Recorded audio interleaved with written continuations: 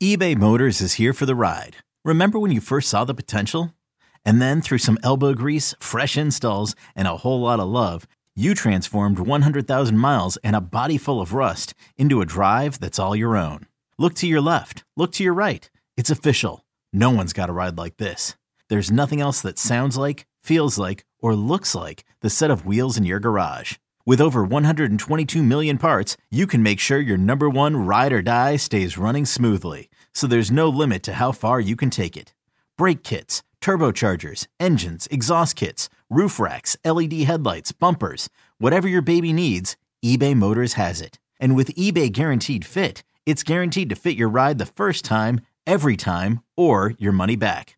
Plus at these prices, well, you're burning rubber, not cash. Keep your ride or die alive at ebaymotors.com. Eligible items only. Exclusions apply. Call from mom. Answer it. Call silenced. Instacart knows nothing gets between you and the game. That's why they make ordering from your couch easy. Stock up today and get all your groceries for the week delivered in as fast as 30 minutes without missing a minute of the game. You have 47 new voicemails. Download the app to get free delivery on your first 3 orders while supplies last. Minimum $10 per order. Additional terms apply. At Alma, we know the connection between you and your therapist matters. But if you're already feeling stressed and burnt out, the idea of trying to find a therapist you really connect with can be overwhelming. That's why Alma's focused on helping you find the right therapist for you. When you browse their online directory, you can filter by the qualities that are most important to you. Then book free 15-minute consultations with any therapist you're interested in seeing. And because 95% of therapists at Alma accept insurance, you can find care that's affordable too. You want to talk to someone, but not just anyone. Alma is there to help you find the right fit. Visit helloalma.com/therapy30 to schedule a free consultation today. That's helloalma.com/therapy30. Here we go. Jake and Josh are here to analyze the game they love for the team they love. This is another Dolphins podcast. Here's your host, Jake Mendel and Josh Houtz.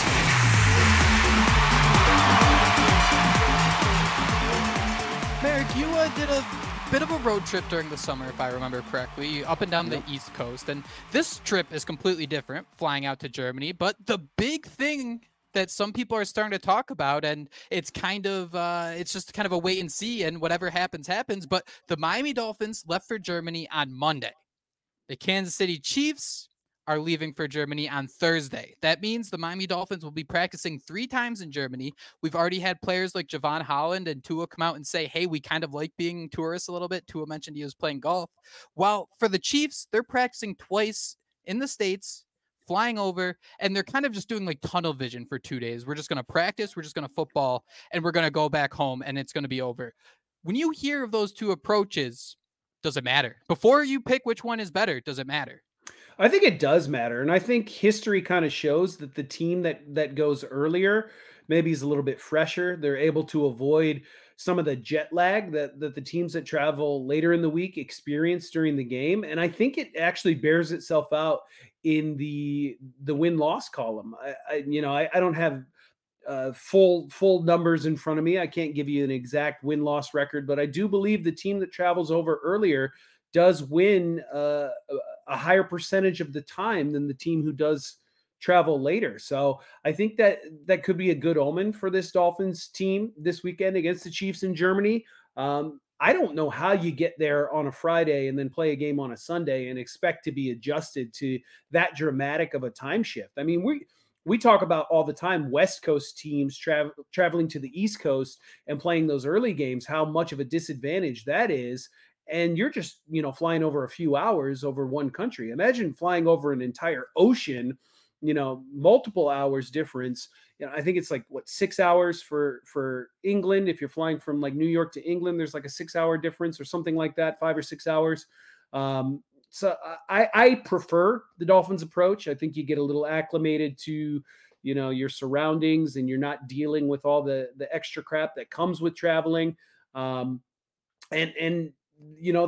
getting to bond a little bit as a team as well. They're getting to do a little sightseeing. You got guys talking about going out for some beers and eating some schnitzel and things like that, which is, I think, just like a pork tenderloin, right? Like a schnitzel is just kind Pretty of like sure. yeah, those are real big where I'm from here in Iowa. We're big on the pork tenderloin. So I'd probably be grabbing a schnitzel or two myself if I made the trip. But yeah, I think this early travel is a good thing for the Miami Dolphins. I think it should help them, gain a slight advantage over the Chiefs, considering their late travel, like you said, not arriving until tomorrow.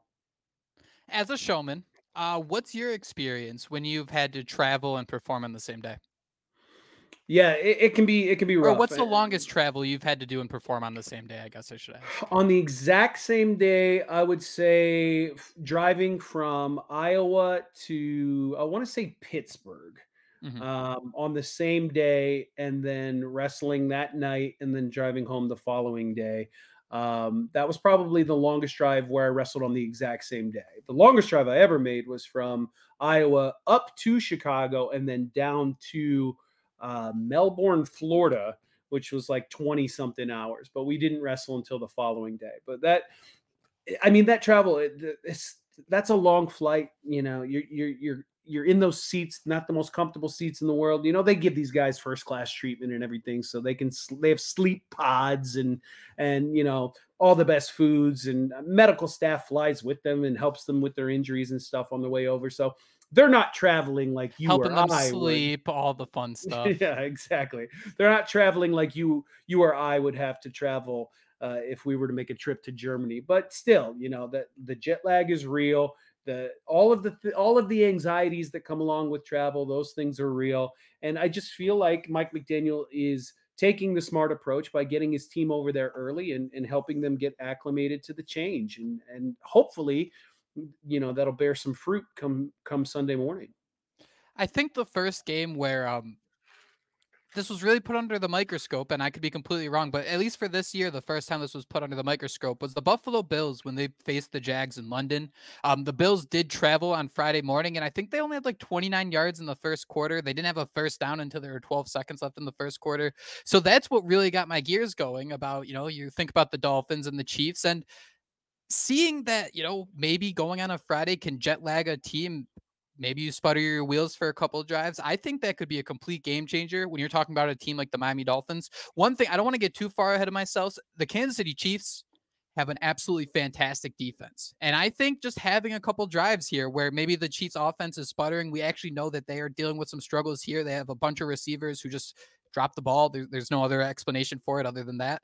But if that's happening for a couple drives, you sprinkle in a little jet lag. I mean, I think the Dolphins would have an opportunity there to at least figure things out and be comfortable entering, let's say, the second quarter compared to, KC needing to go into halftime to breathe for a minute. I don't know for sure, but that's kind of the vibe I'm starting to get. Yeah, and I could definitely, follow you down that path here. A lot of people are expecting a high-scoring game, two really great offenses, although the Chiefs looked pretty abysmal against the Denver Broncos last weekend. You expect them to figure things out, get things turned around. Patrick Mahomes is Patrick Mahomes after all. But Exactly. if you got two high-scoring offenses going against each other and they're trading touchdowns here, and it's supposed to be a high-scoring game, you're right. A couple stops at the beginning of the game to get the Dolphins, ahead of the Chiefs and leave the Chiefs playing catch up. That could be all the Dolphins need if they keep putting touchdowns on the board throughout the contest. So if the Chiefs do start slow, you could see the Dolphins start to pull away there early in the game, and that could be consequential to the outcome of this one. This episode is brought to you by Progressive Insurance. Whether you love true crime or comedy, celebrity interviews or news, you call the shots on what's in your podcast queue. And guess what? Now you can call them on your auto insurance too with the Name Your Price tool from Progressive. It works just the way it sounds. You tell Progressive how much you want to pay for car insurance, and they'll show you coverage options that fit your budget.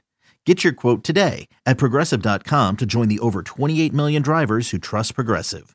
Progressive Casualty Insurance Company and Affiliates. Price and coverage match limited by state law. So I'm seeing an over-under of 50.5 with a little bit of juice going towards the under. Where would you lean on something like that? I wish I had the benefit of knowing, what typically hits when on these overseas games. Is the under typically hit, To be because of the fair, travel? they do say that it's the lunder. You bet the lunder.